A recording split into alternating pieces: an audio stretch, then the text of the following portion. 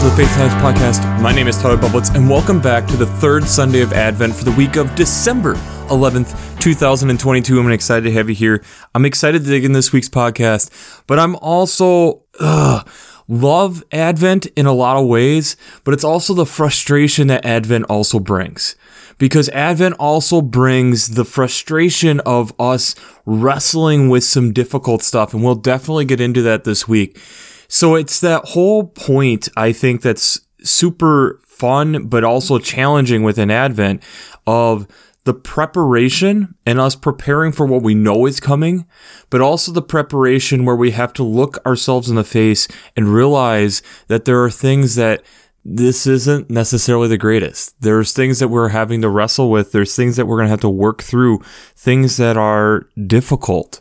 And that is hard. That's not fun. And that's what we'll get into a little bit this week. And I feel like I led us into this week pretty well with asking the question last week of where do we need to keep hoping? And there was a great response I had this last week looking at different problems within the world, climate change, leadership that's kind of questionable, and trying to understand in all of this, what is God's plan? Where is God in all of this? And the person brought up hearing about we were going to run out of petroleum around 1980, and then looking at food and how we were going to have a food shortage. And yet here we are, and we still have food, that we're still figuring out things, that the idea that there wasn't any life in the oceans below 100 feet, and yet now we're realizing there's plenty of life and a lot of things that we haven't discovered down there. So it's this whole idea of us realizing we're only seeing a glimpse of what God is actually doing. One of the things that I really like thinking about and imagining with God is that we're in this big, huge room with this huge tapestry. And on the floor is this tapestry of our lives, and we're in there with a flashlight. And so we can always flash the flashlight backwards so we can kind of remember what we've seen, but then we're also kind of slowly working across and trying to learn what this is. And there are moments where we get someone flipping the switch on a little bit more so we can see a little bit more of the picture, but we can't see all the way down. Or for some reason, someone walks in with like a torch and suddenly we can see a little bit more of what the tapestry is around us, but we can only look at small sections of it at a time. And I think that's one of the things that's hard for us to wrestle with, is that we are only seeing small sections of time and space. And especially with where we'll go this week with the discussions for the text for this week, it's something that we are wrestling with. It's something that we are working on, and we recognize that there are things that are going on, but it's then how is our response even if the work that we're doing seems futile in certain ways. So the Old Testament text this week is out of Isaiah chapter 35, verses 1 to 10. This is, again, we're in Isaiah doing a lot of the forecasting of what is to come. And so we have to remember as we're in these weeks of this forecasting of what God is going to be doing. And I think that's one of the things to remember in this. But we have this image of the wilderness and dry land, and yet the desert still is going to blossom and rejoice, and still is going to give forth this beautiful thing. And then we get this imagery of how things that appear that should be weak are suddenly being made strong. So the eyes of the blind shall be opened, the ears of the deaf shall be unstopped, the lame shall leap like a deer, the tongue of the speechless shall sing for joy, for waters shall break forth in the wilderness and streams in the desert. The burning sand shall become a pool, and the thirsty ground springs of water. Haunt of jackals shall become a swarm. The grass shall become reeds and rushes, which grow where there's water and there's abundance. So this idea of how we're going from something that's next to nothing to something of abundance is a totally different idea, and this is where God's playing with this idea, and this is what Isaiah is going for, is that the Lord is going to take what is looking like it is nothing and make it into more than something.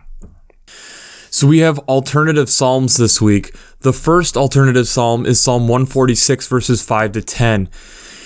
This is recognizing again that God is the one who is doing all this work and giving praise to God. But it's this recognition that he made the heaven and earth and all that is within it, the faith. But he executes justice for the oppressed and gives out food for the hungry. He sets the prisoners free. He opens the eyes of the blind. He lifts up those who are bowed down and loves those with righteousness, coming from verses 5 through 8.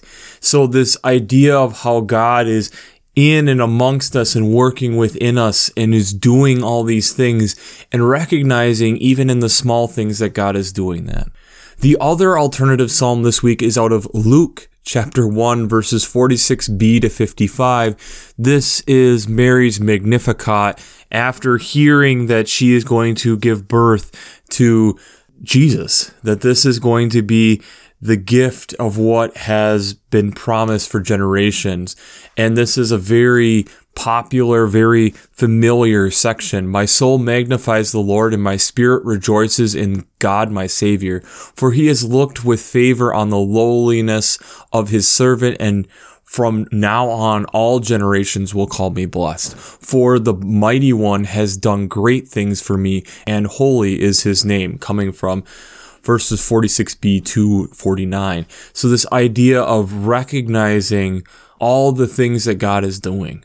And I think that's part of where we're getting at this week, is recognizing all these things that God is doing. The New Testament text this week is out of James chapter 5 verses 7 to 10. This is, I think, the text that really brings this all together. And the forerunner is definitely the gospel, but I do feel like James this week kind of helps lock everything into place by giving perspective, especially these first few verses. Be patient, therefore, beloved, until the coming of the Lord. The farmer waits for the precious crop from the earth, being patient with it until it receives the early and late rains. You also must be patient. Strengthen your hearts, for the coming of the Lord is near. Beloved, do not grumble against one another, so you will not be judged. See, the judge is standing at the door. As an example of suffering and patience, beloved, take the prophets who spoke in the name of the Lord. And that's the whole text this week. But I really think the patience in this, and trying not to judge one another, but this idea of we have to be trying to work together, but also recognizing that the results of what we're doing now, we don't necessarily see immediately. It's this process that takes some time, and that's one of the things that's hard at times. The gospel text this week then out of Matthew is out of the 11th chapter, verses 2 to 11. This is kind of a fun text, again, interjected into the middle of Jesus' ministry here. But John is in prison. He hears what's going on with Jesus. He decides then to have his disciples go out. So John's disciples go to Jesus and ask him, are you the one who is to come, or are we to wait for another? And Jesus responds to them, go and tell John what you hear and see. And then continues with, the blind receive their sight, the lame walk, the lepers are cleansed, the deaf hear, the dead are raised, the poor have good news brought to them, and blessed is anyone who takes no offense at me. And then as those disciples continue on, he then kind of questions the crowds, asking, why did you go and look for John out in the wilderness? What was the whole thing that you were looking for? What was it? And he kind of wraps it up here in verses 10 and 11. This is the one about whom it is written, see, I am sending my messenger ahead of you, who will prepare your way before you. Truly I tell you, among those born of woman, no one will rise greater than John the Baptist. Yet the least in the kingdom of heaven is greater than he. So this idea of how Why were the people going out and looking at John the Baptist? And Jesus kind of confirming here, yes, this is the greatest of what humankind can do. I'm here doing things that will blow this even greater, and is so much greater of what I can do than what John can. But it's also kind of reverting it back on John, this recognition of, what more are you looking for? What more do I need to do to have you understand that this is who has been sent?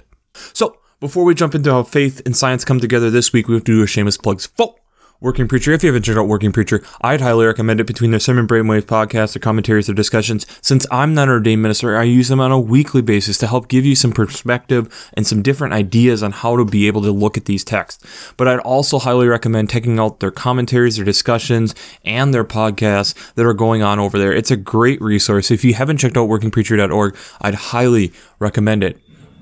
I'd also highly recommend checking out the Revised Common Lectionary coming from Vanderbilt Divinity Library. I use them on a weekly basis to look at all the texts, but also they have some great art, prayers, hymns, making sure you're staying with the liturgical colors. There's a lot of great resources over here. I really do enjoy how this is laid out, and I really do enjoy flipping through the art to take a peek how are different people interpreting these texts. So, if you haven't checked out the Revised Common Lectionary coming from Vanderbilt Divinity Library, I'd highly recommend that. Also, one of the things when I look at these texts and that I notice when you're looking at the Matthew text in and of itself is this idea of how, what more do I need to do for you to recognize what is going on? What more warning signs or things do I need to do for John to recognize that, yes, this is the Messiah that is being sent, the one who has been promised? And yet there's still doubt that John has on whether or not this is the person who has been sent. And yet we look to the Psalms and we look to the Old Testament in this recognition of how God does provide. It's the question of, do we recognize it? Do we recognize where God is working? Mary in the Magnificat obviously recognizes this, realizing this, and James is the reminder of, in all of this, we need to be patient. There are times that things are going to be happening, but they're moving at a different tempo than what humankind is used to. That it's moving at a slower tempo. When I look at these texts, and it's something that I know I've talked about, but it's been a hot minute since we've talked about this, I think this is a text that screams talking about climate change. We have to even dig in a little bit more of, it's not global warming, and the reason we don't use global warming is we recognize that in climates changing, not all climates are affected the same way. Some are actually going to get colder before it gets warmer. This idea of how each climate is affected. But yes, we are looking at a world that is becoming different more and more by the day. And the thing is the data is stacking up. When we look at the amount of carbon dioxide in parts per million in going through the ice cores and different things that we have never seen the heights of CO2 levels that we are right now. And we're also recognizing that from this post-industrial revolution that we are having more and more of this going through. We're noticing on average that global temperatures are rising. Here in the United States, we had the third hottest summer we have ever had. The first and warmest summer we ever had was in 2021, and 1936, the Dust Bowl, is in the middle of 2021, and 2022. We're noticing that the global oceans are warming. We're noticing that the ice sheets are shrinking, and glaciers then are retreating, and snow cover is decreasing, and sea levels are rising, and having more Arctic sea ice, which is causing more water, so more frequent storms that we're having that are huge. And we're also looking at the acidification of the oceans and how that is wreaking havoc on things like the Great Barrier Reef and just global reefs around the world, and how it's affecting a lot of sea life. We're looking at all this, and the data keeps coming through. We look at the Intergovernmental Panel on Climate Change and how they keep every couple years putting out these papers that are quite scary. And we have even talked about it often when that gets released. I end up talking about it here on the show. And yet we're having more and more governatory bodies looking at more and more science societies stating that, yes, humans are having an impact, and yes, this is changing things rapidly, that we are having things change at a pace that we've never seen before. We're looking at temperatures getting in ways that the world has never been before. And yet, there's still large portions of us that either don't want to acknowledge it happening, or two, especially if you're in a developed first world country like myself, how much of my day-to-day life is different than it was, say, even 5 years ago? How much of how I'm interacting and taking this knowledge and taking this news, is it affecting how I live my life to try to make sure this impact is being recognized and me taking part in it? Am I not then kind of like what John the Baptist is doing? That all this different stuff is going on. And yet, I am slow to recognize what is actually going on. I'm slow to acknowledge and change and react to what is going on. I'm taking my time in doing that. And that's where, to me, when I read this, it's Jesus saying, what more do I need to do? What more do I have to do to show you that I am the Messiah outside of death? What more do I need to do? We look at our current climate crisis. What more needs to be done for people to recognize that, yes, things are happening and it's beyond what we've ever been able to measure before? People stating that we don't have the science going back far enough to be able to recognize it. But we can't go back, but we can take ice cores and what we're understanding of it. And ice cores are taking the atmosphere is embedded within those ice cores, as ice is taking in the oxygen as it's making ice.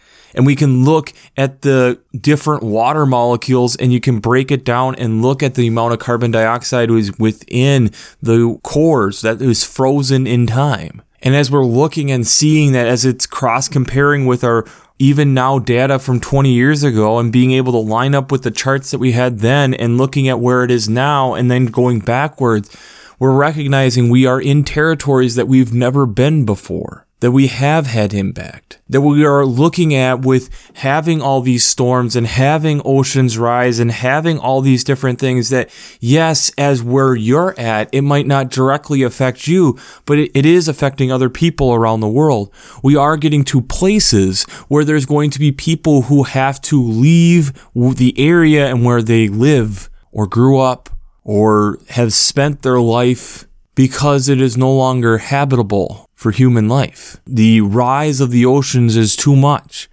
that it becomes unlivable in those locations and they must go to a new place. As humans, one of the things that I know we typically, most especially developed first world nation people, we struggle with the idea of just leaving a place. And yet, with our own actions and interactions, we are forcing others to leave place because certain people within this group of humans, myself included, want to live easier or perceived easier. And when we're getting these news and we're not changing our own habits, we're not willing to make those sacrifices, we aren't willing to acknowledge what is going on. Everyone suffers. Everyone hurts. Everyone is in pain. Jesus comes in and is trying to recognize that this is a global thing, not an individual thing. Jesus is recognizing that one small interaction, those small interactions add up. And that's where the James text is so important. That the little interactions that we do, the little habits that we change to help the environment don't go unnoticed. It's just hard necessarily to measure immediately. But the more of those that we do, the more impact we actually have. And the hard thing with all of this is just because we flip off into a renewable world, say tomorrow, doesn't mean that we see the impact immediately. It's going to take a long period of time for those impacts to be seen. We'll start seeing the results, but it's going to still take time. Another example of this is if you look at, and I know this isn't our typical content, but looking at the economic markets the last couple years and how COVID-19 wreaked havoc on the market. We had a quick crash, and then we started bringing money into the economy, and everything went awesome. And now we're talking about inflation. And so you have rates going crazy as there's prices of things have gotten higher and higher. And there's question of, are we over tightening to spots where are we moving into at least a recession in the United States, if not a global recession? All this was boom, boom, boom, boom, boom, boom, boom. And it's all the different interactions that when we did an action, we didn't immediately see the result. It took time. I don't plant a seed in the ground today and expect tomorrow to be picking apples off an apple tree. It takes time. That's one of the things that we as humans wrestle with, struggle with, is this idea of taking time. And that's where I really like the image of, in James, the patient farmer, because it is patience to have something grow. It takes time. It doesn't just happen overnight. When we are in a society that we're so used to being able to flip switches, push something, click 2-day ship on Amazon, and suddenly, amazingly, it's at my doorstep nearly instantaneously. Depending on the city in which you're in, you can even get same-day shipping with Amazon. A matter of hours, it's at your doorstep. We have to remember God can work that way, but that is not always how we see God work. Yes, God was doing healings that seemed to be instantaneous, or healings that were fairly quick, but it didn't change the whole movement of what Jesus was doing. It still took a lot of time for people to recognize, and heck, after his death, there was still a lot of recognition, and we still have plenty of people who question, did this thing all happen? When we are in this Advent season of preparation, the question does become, what evidence do we need for you to understand this, to see this, to show this, to have support of this? How much evidence do you need supporting your thesis before you recognize that that happened? Are we always critical to the point where we miss the boat? Because we even see John potentially missing the boat because John is trying to be so critical. And there's good things about being critical, but it's also potentially causing John to completely miss the Messiah. Where in our own lives are we potentially missing where God is working? Where in our own lives are we potentially missing where God is working? That's your question of the week. Because the reason with that is within the climate sphere, with us dragging our feet and being procrastinators, are we missing potentially what God is trying to show us? Because we keep saying that that's not a thing. These warning signs are just, they're cycles. And maybe it's a cycle, but maybe we're also magnifying it. And what things are we missing out on because we're doing that? What things are we overlooking because we aren't willing to acknowledge that potential truth? And I would say, as a scientist, when I'm looking at that evidence, it looks more and more like a solid hypothesis to support. We've talked about how we can't always just immediately jump to fact in science, but that the evidence is becoming stronger and stronger. And I would say it's very strong, especially if you're reading through some of these different scientific consensuses.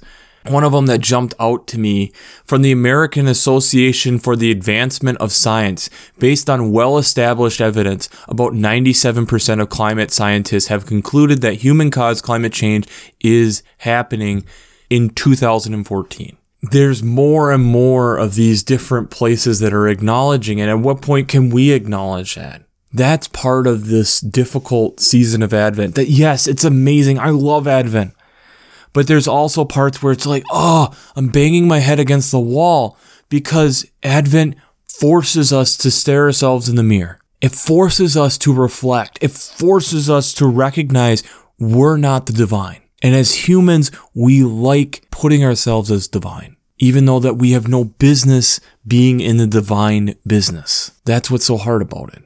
It's hard to acknowledge that. And in that acknowledgement, we also then recognize that then if we aren't divine and we make mistakes, yes, forgiveness and that comes, but also the action of reversing those trends. The action of recognizing that, yes, I am maybe contributing and making an impact on others in a way that isn't necessarily good. And that I need to reflect and figure out ways to maybe reduce my climate impact for the betterment of everyone.